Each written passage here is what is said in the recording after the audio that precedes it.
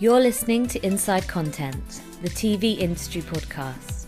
This show is brought to you by 3Vision, a global TV industry consultancy specialising in content acquisition, strategy, research and business development. Each episode, we give you VIP access to the views and experiences of senior TV executives and discuss the latest TV industry trends and insights. Welcome to the first episode of Inside Content Season 5. We are excited to be back, bringing you the biggest TV trends, insights and developments from the ever-changing TV market. To kick things off, I'm joined by Ruth Berry, Managing Director of Global Distribution at ITV Studios. Amongst other things, we discuss ITV Studios co-productions, the rise of pan-regional streamers and how ITV maintains a high value for its content across multiple windows. So I'm joined today on Inside Content by Ruth Berry, the Managing Director of Global Distribution at ITV Studios. Hi, Ruth. Hi, Jonathan. Nice to see you. Lovely to see you. Maybe to start with, you could just tell us a little bit about your role. I can indeed. So I run the distribution business here at ITV Studios, looking after predominantly everything that is finished tape. So that is all multi-genres, whether we're looking at scripted, unscripted, formatted content. So I have the joy of selling Love Island around the world, which I'm sure many people would give their right arm for these days. But also I think that the nature of the distribution business now, and I'm pretty much 6 years to the day since I took over as MD here, is really changed the last few years. And the nature of what we do on a financing scale is probably where I spend most of my time, particularly on the drama front, but really the role that distributors play as finance houses, deficit financing, co-production, co-financing, sourcing ways to make content financeable and made, I guess, is probably where we spend most of our time now as a distribution business, and really trying to solve programming challenges for our customers around the world. Yeah. Well, I mean, that kind of brings me on really to the first thing I wanted to talk about, which obviously you get involved in a lot of the deal making for the sort of co-production and financing of shows. And it seems to be an area which is evolving constantly. Do you see any sort of changes or trends in the funding models for these shows? And there's many, and you're right, it's been evolving for quite a long time now. And I think we're working through so many different patterns of co-productions. I think it's a big catch-all bucket, isn't it, that term co-production, that is involving a lot of different stages, parties, platforms, and I think there's rarely one size fits all. It seems to be driven more through the nature of the project than it does through the model as such. So I think, of late, the last few years, we've certainly seen more private equity money, sort of financial investment money into this space, which is quite interesting. We're looking at a couple of models in that space, haven't done it, don't really need to do it. I think the beauty of the scale of our business is that generally we are still have an appetite for quite big deficit financing and are able to do that. So I always say necessity is the mother of invention, and we're not sort of at necessity level yet. But I guess if cost inflation continues the way it is right now, necessity will change quite quickly. We are finding our sort of co-financing, co-development discussions are happening much, much earlier now. So I look at it in two different buckets. I think you've got what I would call our more traditional client base that are looking at how they compete in the bigger budget shows that are tending to go more towards streamers now. And if they can build consortiums and come together in on projects, and we saw, the Alliance formed a couple of years ago looking to do that. We've seen a lot of Scandinavian broadcasters come together to sort of co-buy to get into the higher end drama projects. I'm definitely seeing more of that and seeing marriages between some of our traditional clients who want to come in together, but ultimately probably come in earlier and look to co-develop ideas rather, so that they're in there from the beginning and can really think about how you help have a voice in that story to make it as relevant as possible for your audience, that you're getting real value for the money that you're investing in that project. So that goes through on a co-development to a co-financing, co-production continuum. I think part of the reason is also a lot of traditional partners trying to find like-minded souls in the market. It's quite hard if you're having to bring in more than 2 co-pro partners, because the voice gets pretty crowded. So I think if they can pair up, we're certainly seeing a couple of broadcasters come to us, even with briefs, actually saying, look, this is what we're looking for. Can you go and source projects for us that sort of fit into this space? So I think they were definitely seeing some of those models changing and moving upstream. I think, historically, we've seen things like the co-production model for Bodyguard with Netflix, or The Serpent, again, BBC Netflix model. I'm going to speculate. I think we'll see more of those coming back in the near future. I think as some of the global streamers are looking at their programming strategies and the cost of some of those co-pro models versus their investments in originals. So I think let's see what happens in that sort of co-production world as well. And I think, a few other things, good examples. We've done our first non-scripted big co-production model. So and Year on Planet Earth, a huge natural history project from Plimsoll that we're distributing. It's the size and scale of a drama in terms of cost.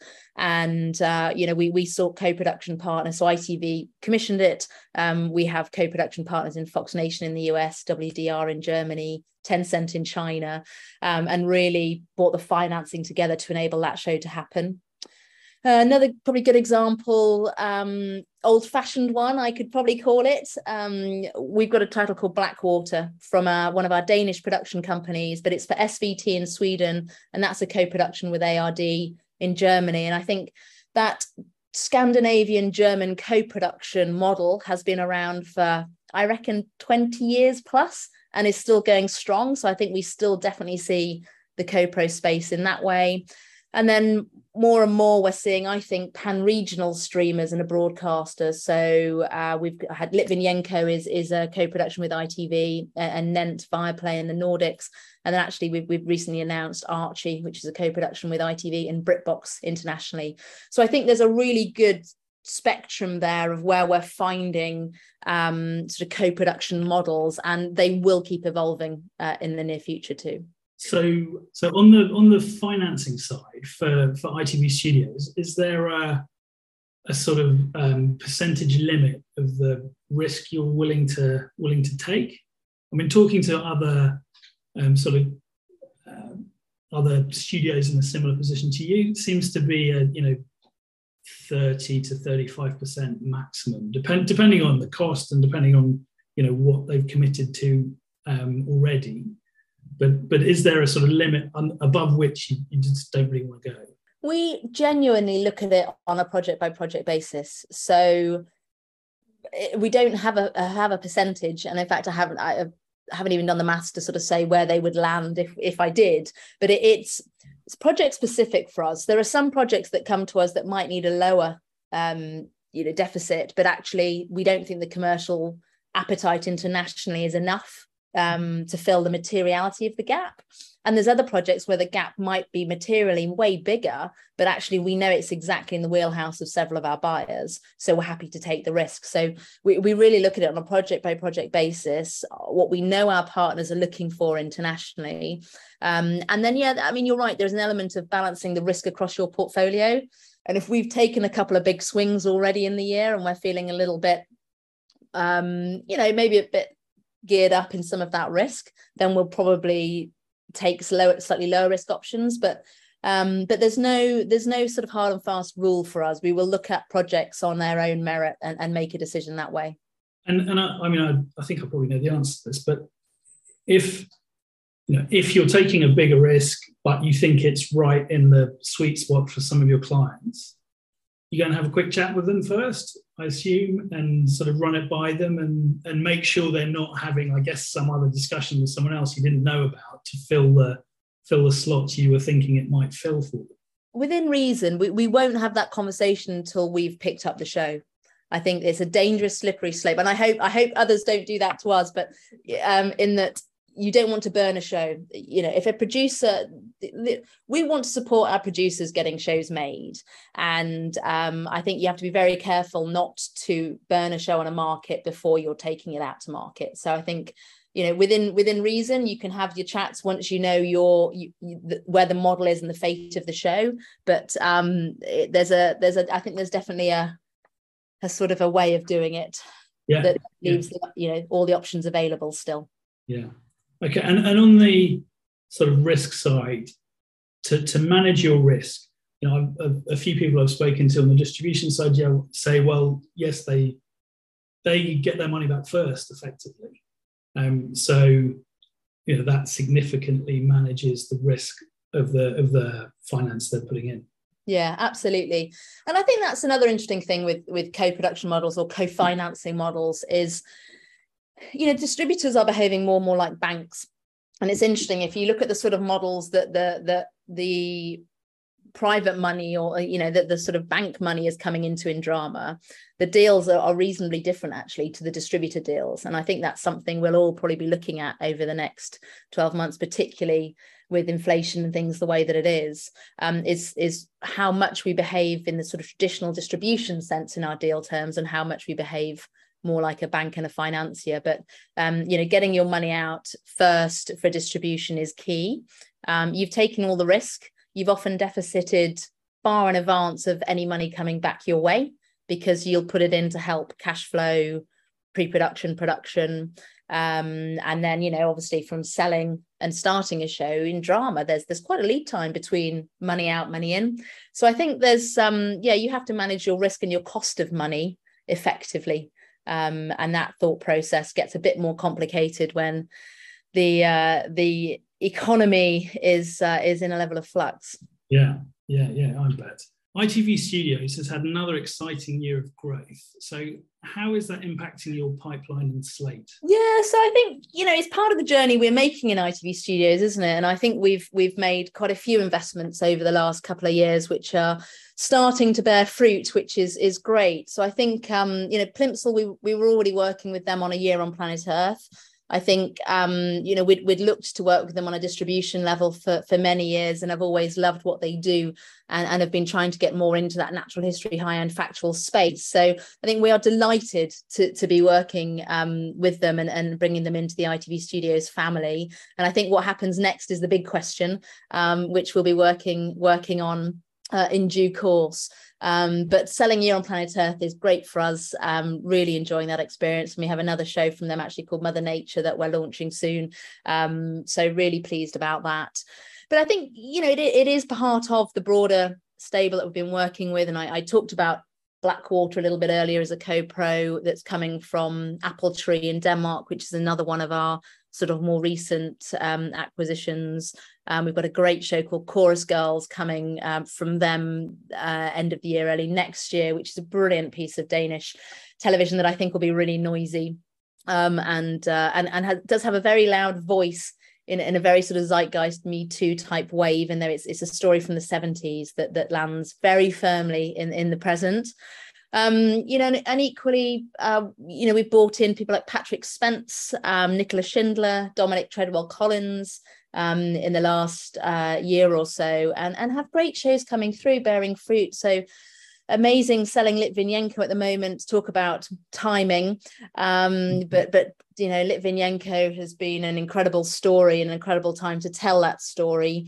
And Patrick's also got Maternal coming through. We've got Nolly coming from Nicola Schindler, and an amazing development slate from Nicola, as you would imagine. And then, you know, it's brilliant. We're selling a show called You and Me that Dominic Treadwell-Collins has just produced, which is absolutely beautiful. Really amazing piece of television. So I think overall, we're just really fortunate. We have a phenomenal slate and a phenomenal amount of talent within the studio that just keeps going from strength to strength. So Plimsoll being part of the family now adds to that, particularly on a non-scripted side. Yeah, we're really excited.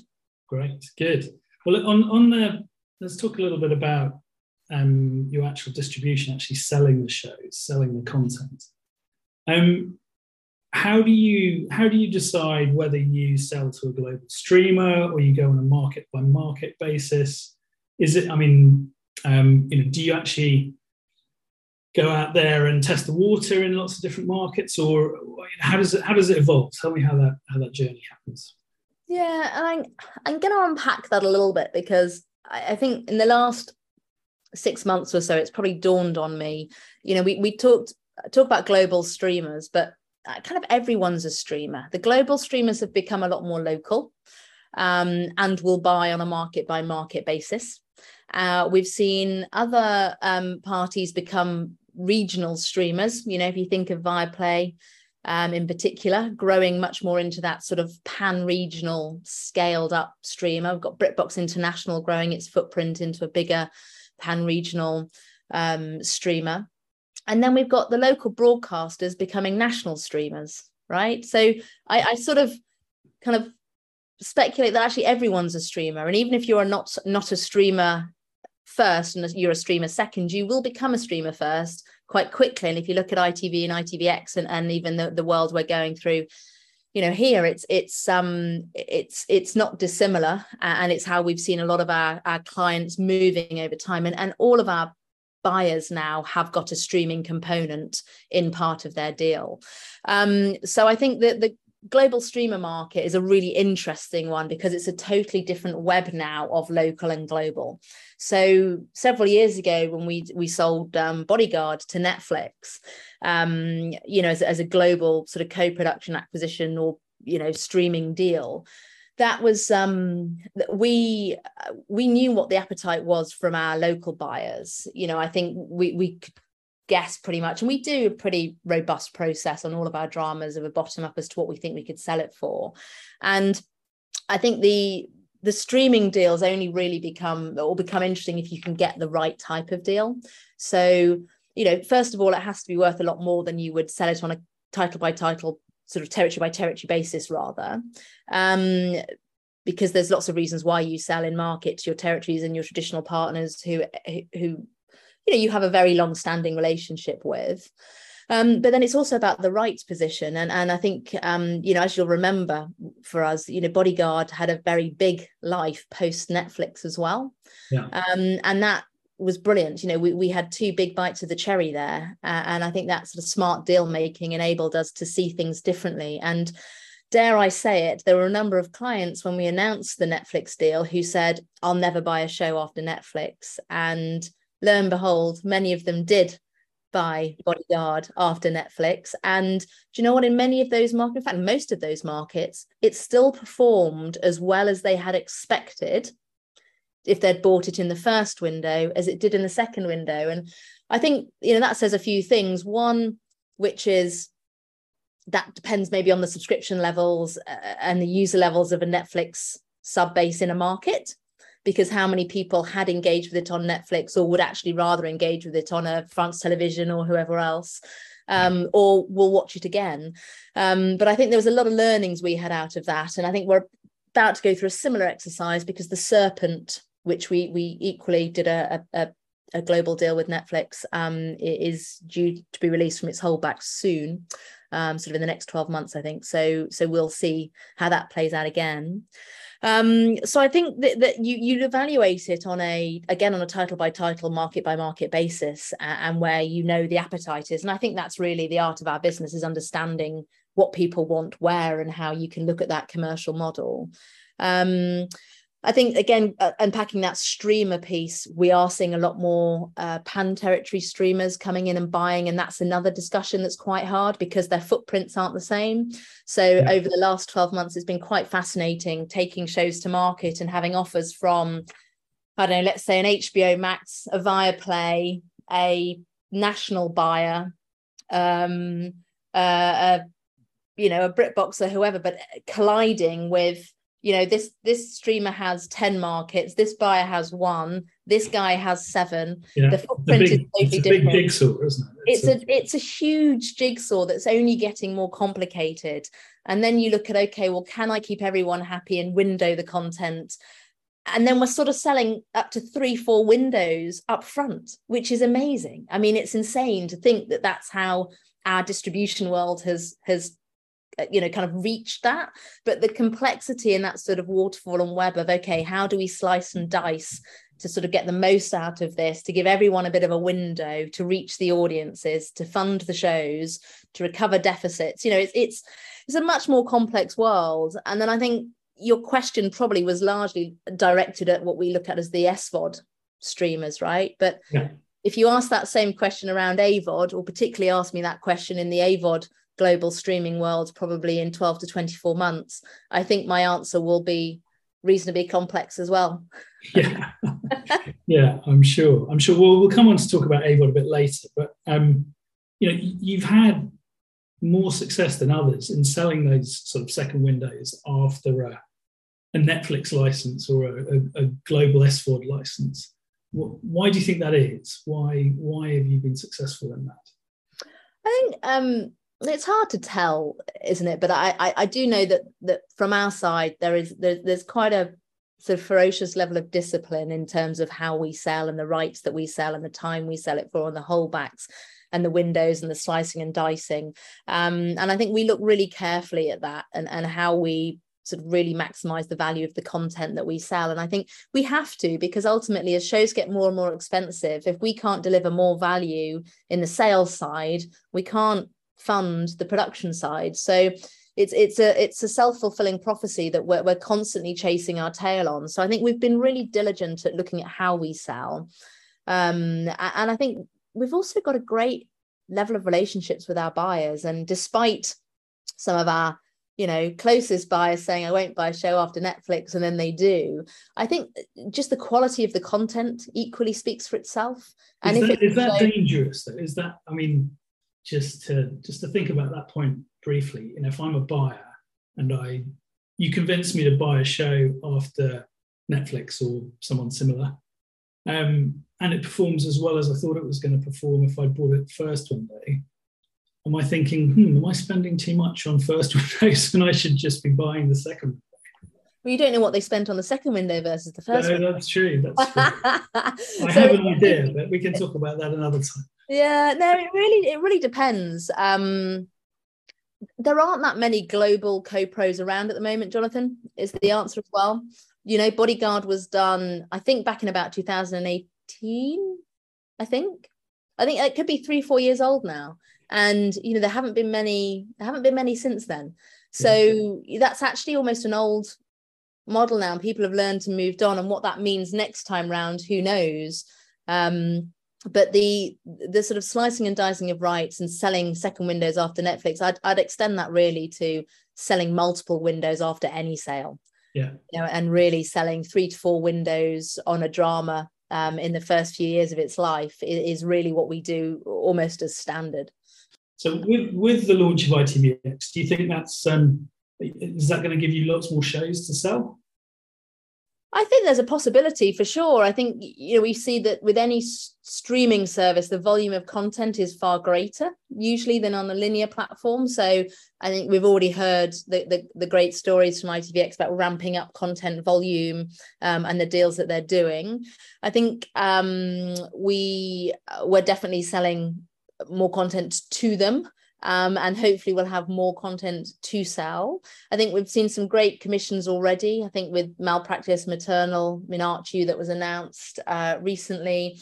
And I think as well as volume, because bear in mind things like Love Island is now going to have another winter series, and so I think we'll pick up more volume on the scripted and the non-scripted side. Actually, ITVX is due to speak to a broader range of audience. So one of the things I'm quite excited about is the breadth of content that we will have to sell from ITVX. So You and Me is a good example. Again, I mentioned earlier that Dominic's made, which is a younger skewing, I would say, show. Tell Me Everything, which is a YA show that NoHo are making for ITVX, or commissioned for ITV2, but is front and center, I think, of ITVX, is really interesting when you look at YA. And that's not a space that has a huge amount of content, but it is certainly a very interesting one for a lot of our buyers and a lot of streamers around the world. So I think we'll see a different type of content coming out of ITVX, which is great.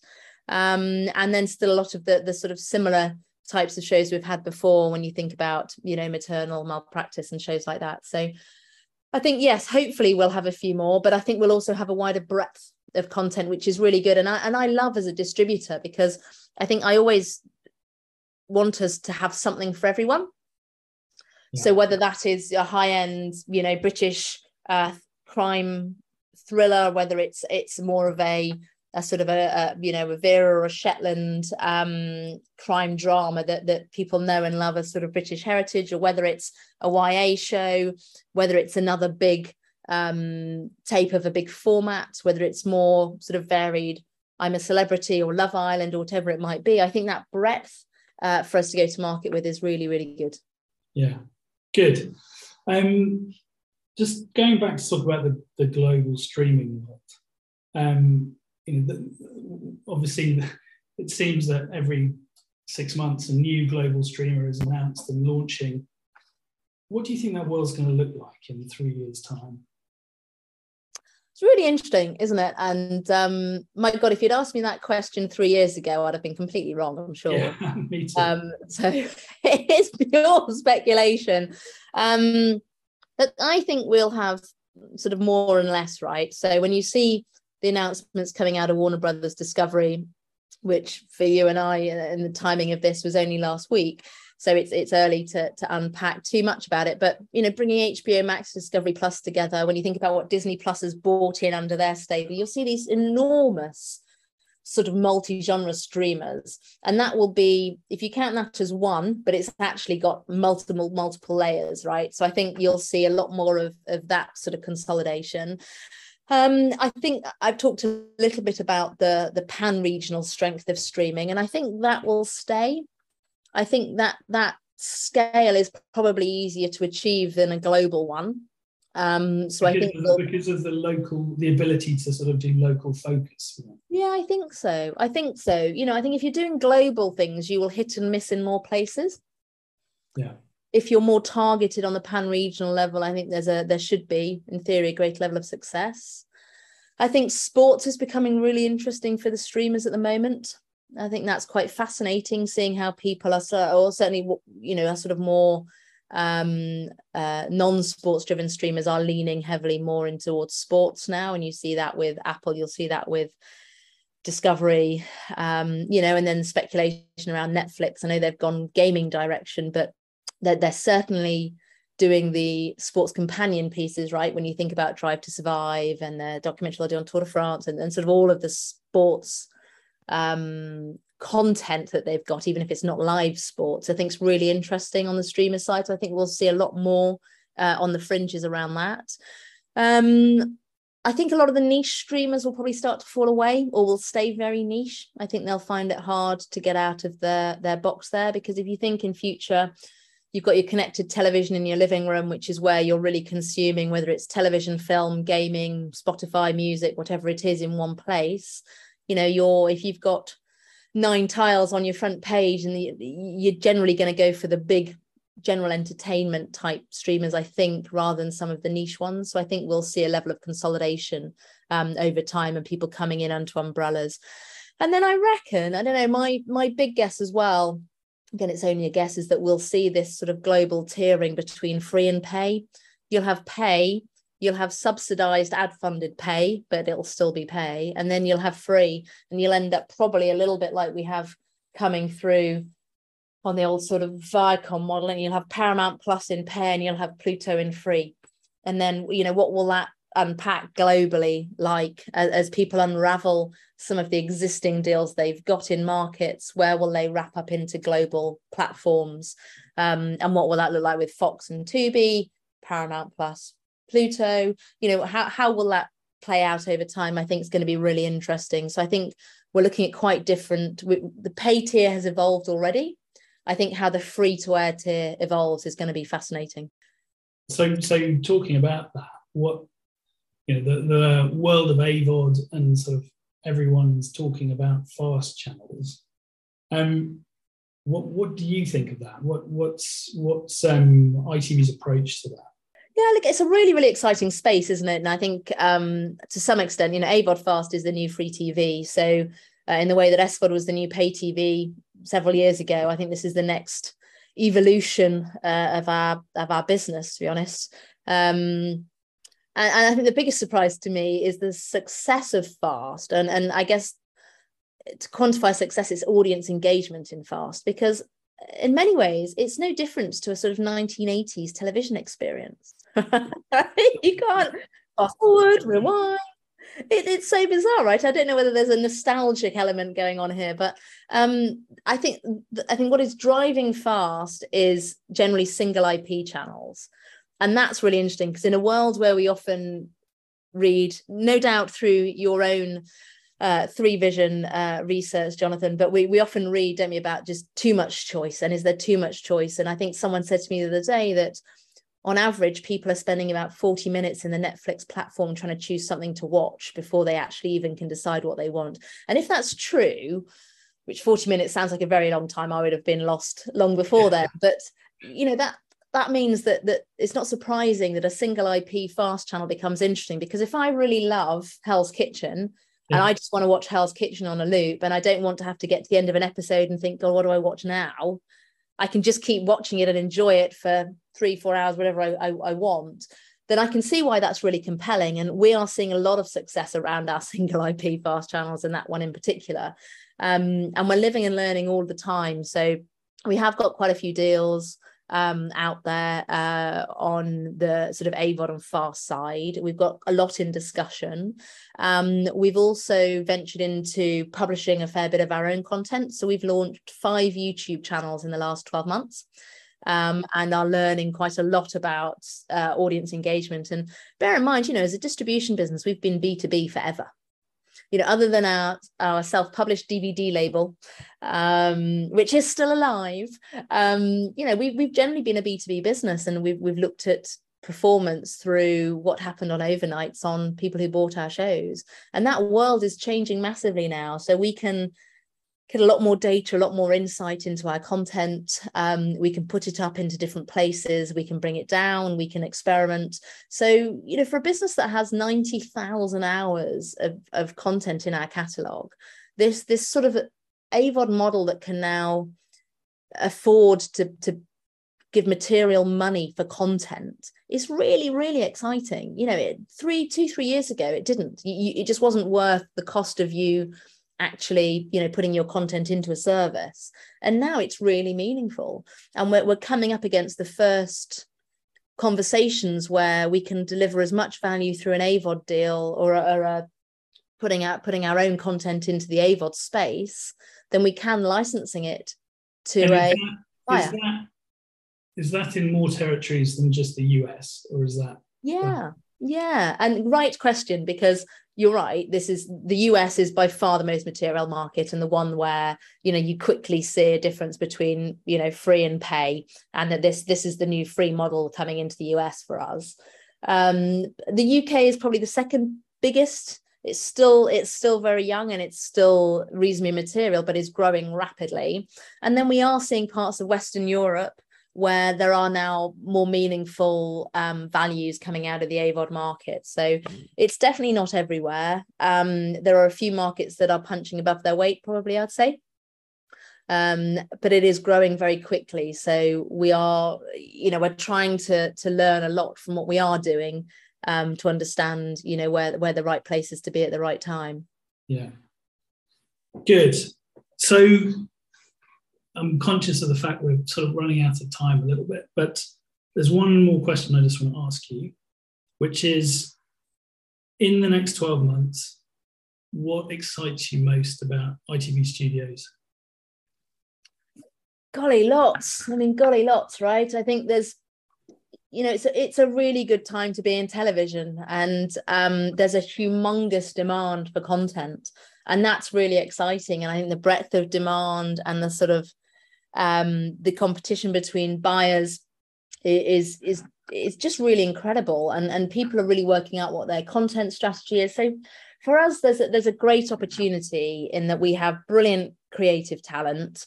We've got phenomenal slates and projects. I think we're really well positioned to win quite a lot of that business that's coming out there in the market, from a production perspective and then from a distribution perspective.